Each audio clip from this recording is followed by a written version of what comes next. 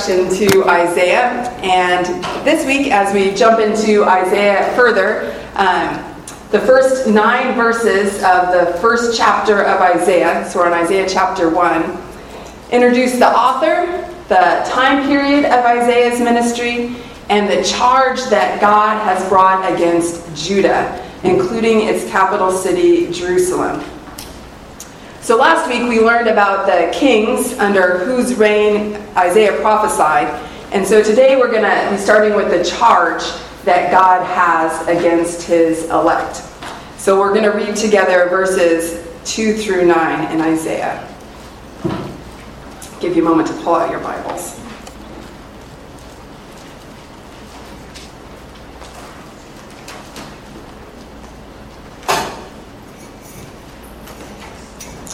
All right, starting at verse 2.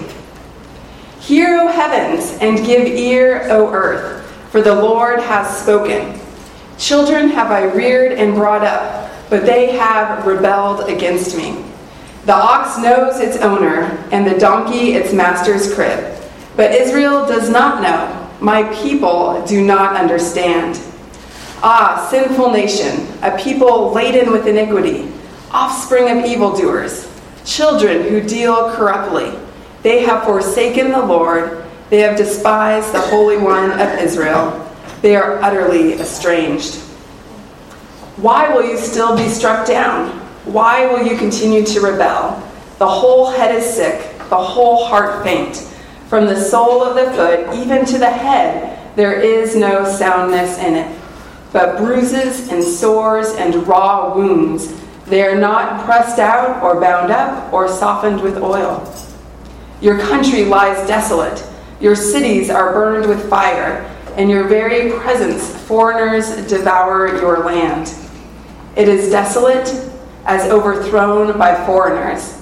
And the daughter of Zion is left, like a booth in a vineyard, like a lodge in a cucumber field, like a besieged city. If the Lord of hosts had not left us a few survivors, we should have been like Sodom and become like Gomorrah. It's not too cheery. But to summarize, the Lord's charge against Judah is, first of all, rebellion, and second, corruption. And this wayward living of rebellion and corruption has resulted in utter desolation. Verse 2 begins with formal-sounding language as God calls the heavens and earth to witness his charges. Obedient nature is called as a witness to what God says about rebellious humanity.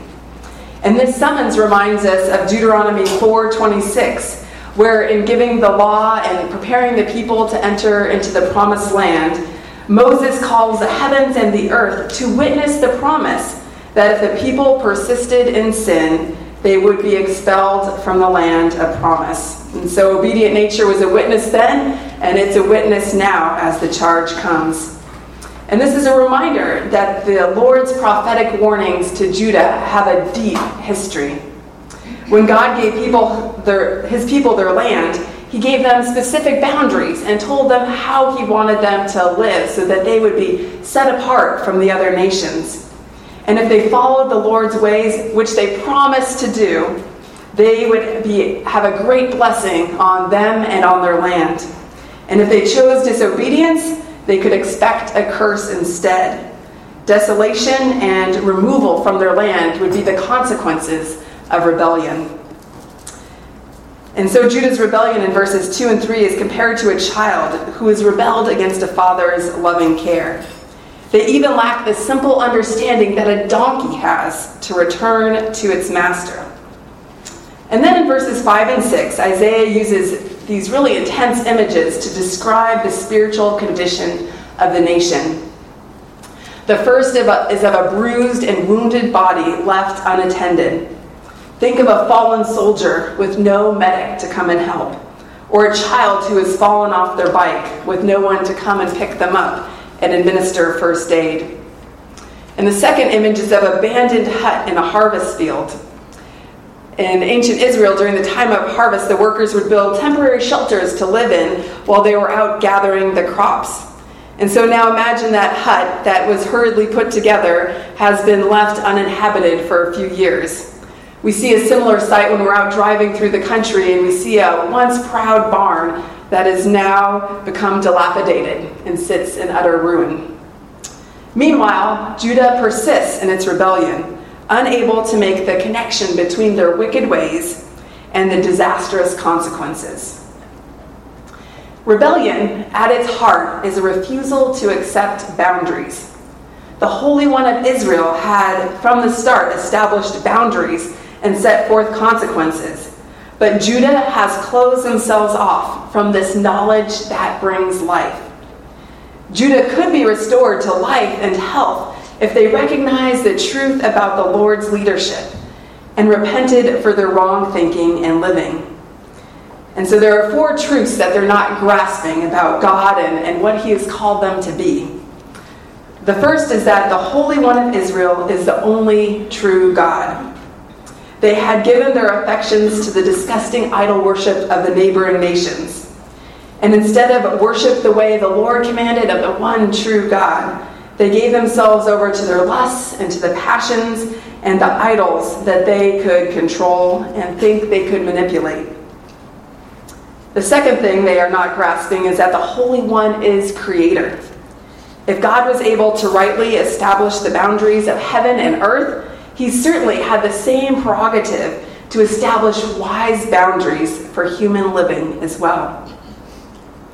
And then third, the Holy One is the God of the covenant. A covenant is a formal relationship or a treaty. God Himself committed Himself to the people, and in turn calls us to commit ourselves to Him. And then fourth, the Holy One is a father.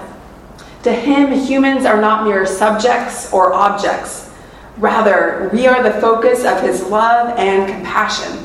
And all of the boundaries that He gives His people are out of perfect love and relationship. They're not arbitrary. And so these truths are important for us too. We live in a culture steeped in personal freedom. We are constantly being enticed into making choices that feel good to us without any regard to the consequences to ourselves or others or our community at large.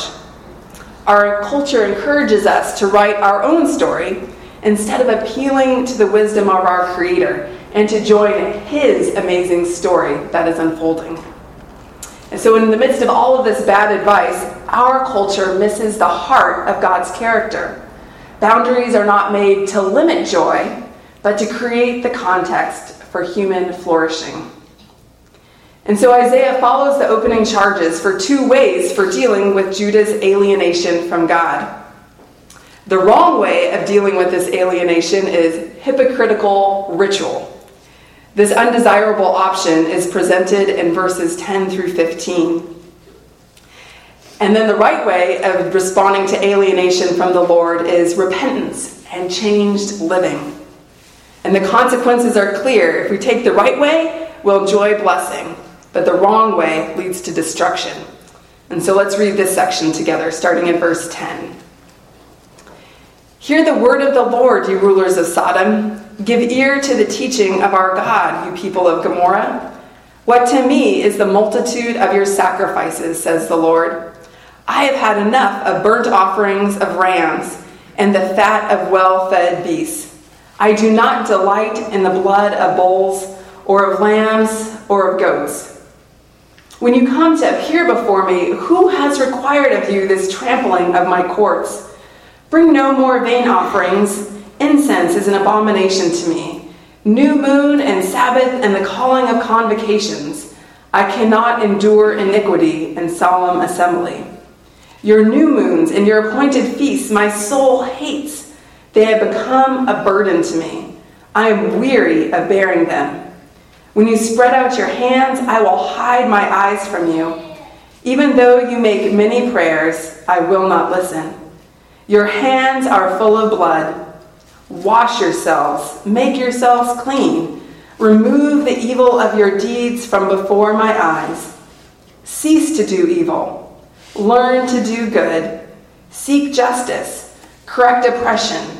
Bring justice to the fatherless. Plead the widow's cause. Come now, let us reason together, says the Lord. Though your sins are like scarlet, they shall be white as snow. Though they are red like crimson, they shall become like wool. If you are willing and obedient, you shall eat the good of the land. But if you refuse and rebel, you shall be eaten by the sword, for the mouth of the Lord has spoken. Judah has become completely complacent in their interactions with God. They are not immune to God's judgment simply because they are God's chosen people. As a father disciplines the child he loves, so they too will receive correction.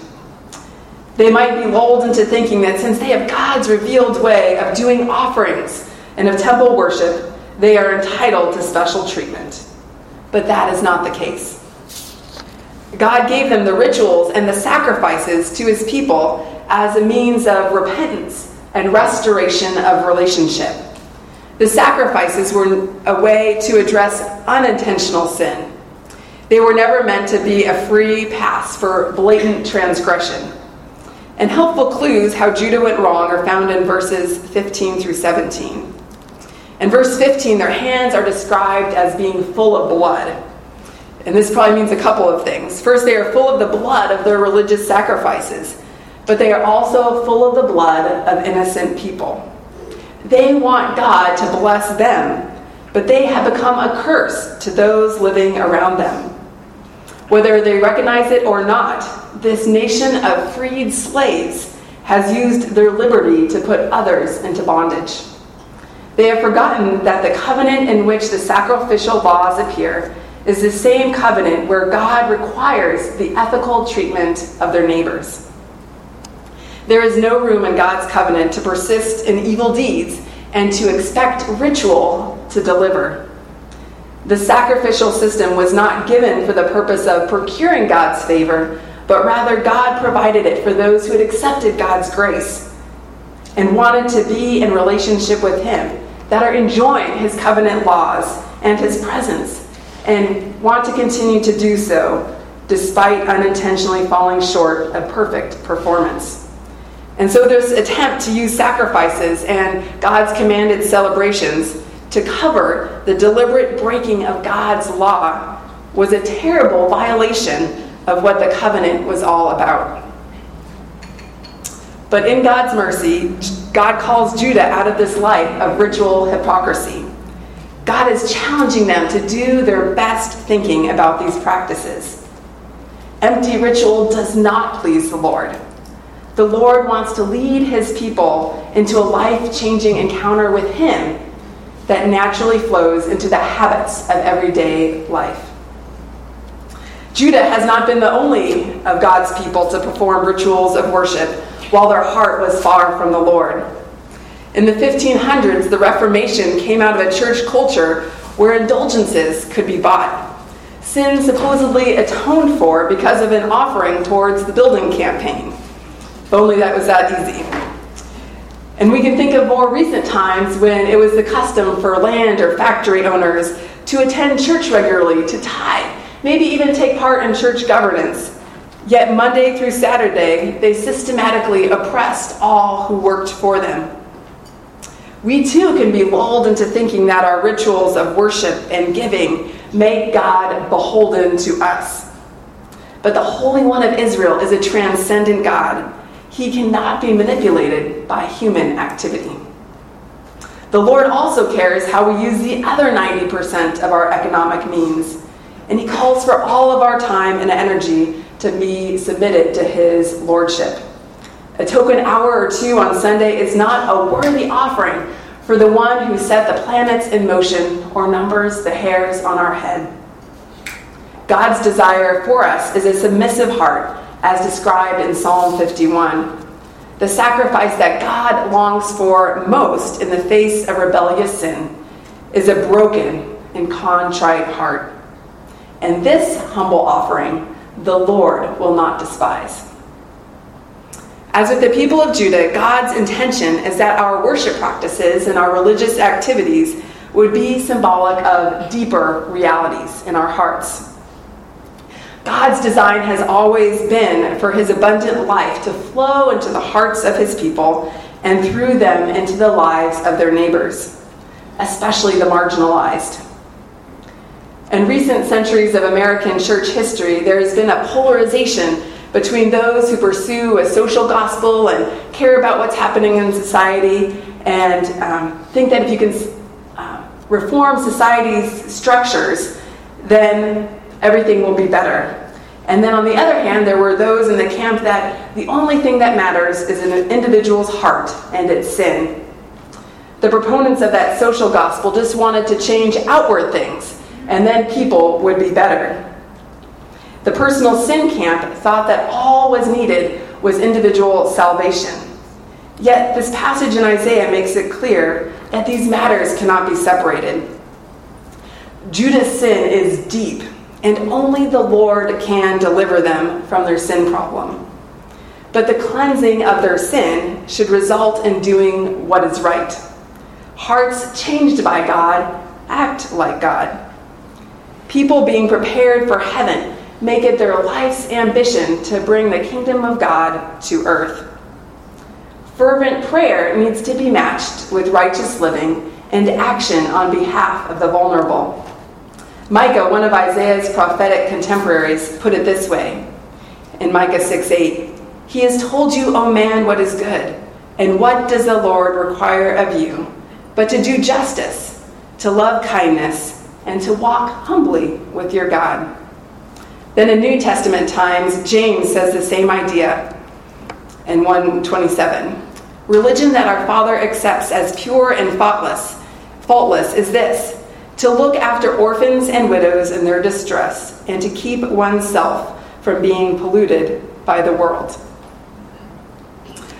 One student of revivals through church history noticed how social reform always followed true repentance and acceptance as Jesus as Lord and Savior.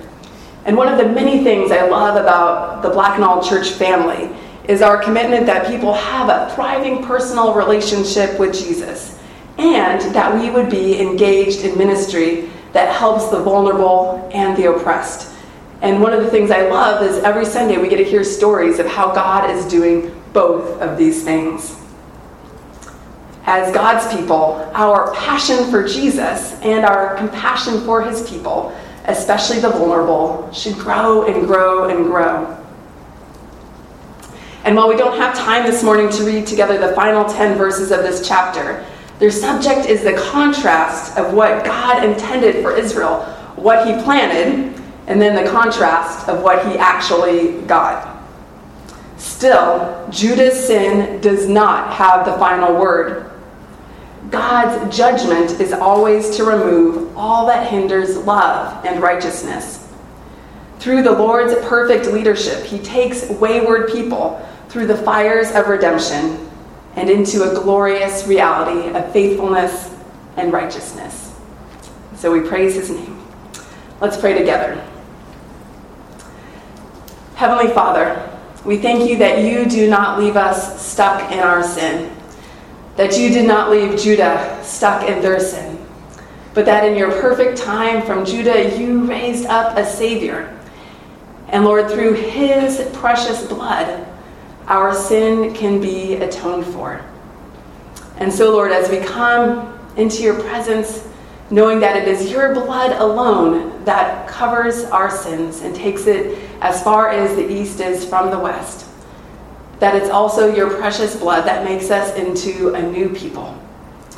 And so, Lord, we pray that as we become more and more like you, that we would be your faithful children, that you would give us eyes to see the world as you see the world, that you would give us eyes to see the vulnerable, Lord, that we would have compassion, and that you would give us creative strategies in how we can help. And so, Lord, we pray that you would give us a deep passion for Jesus and a compassion for all of his people and their needs around the world. And we pray this all in Jesus' name. Amen.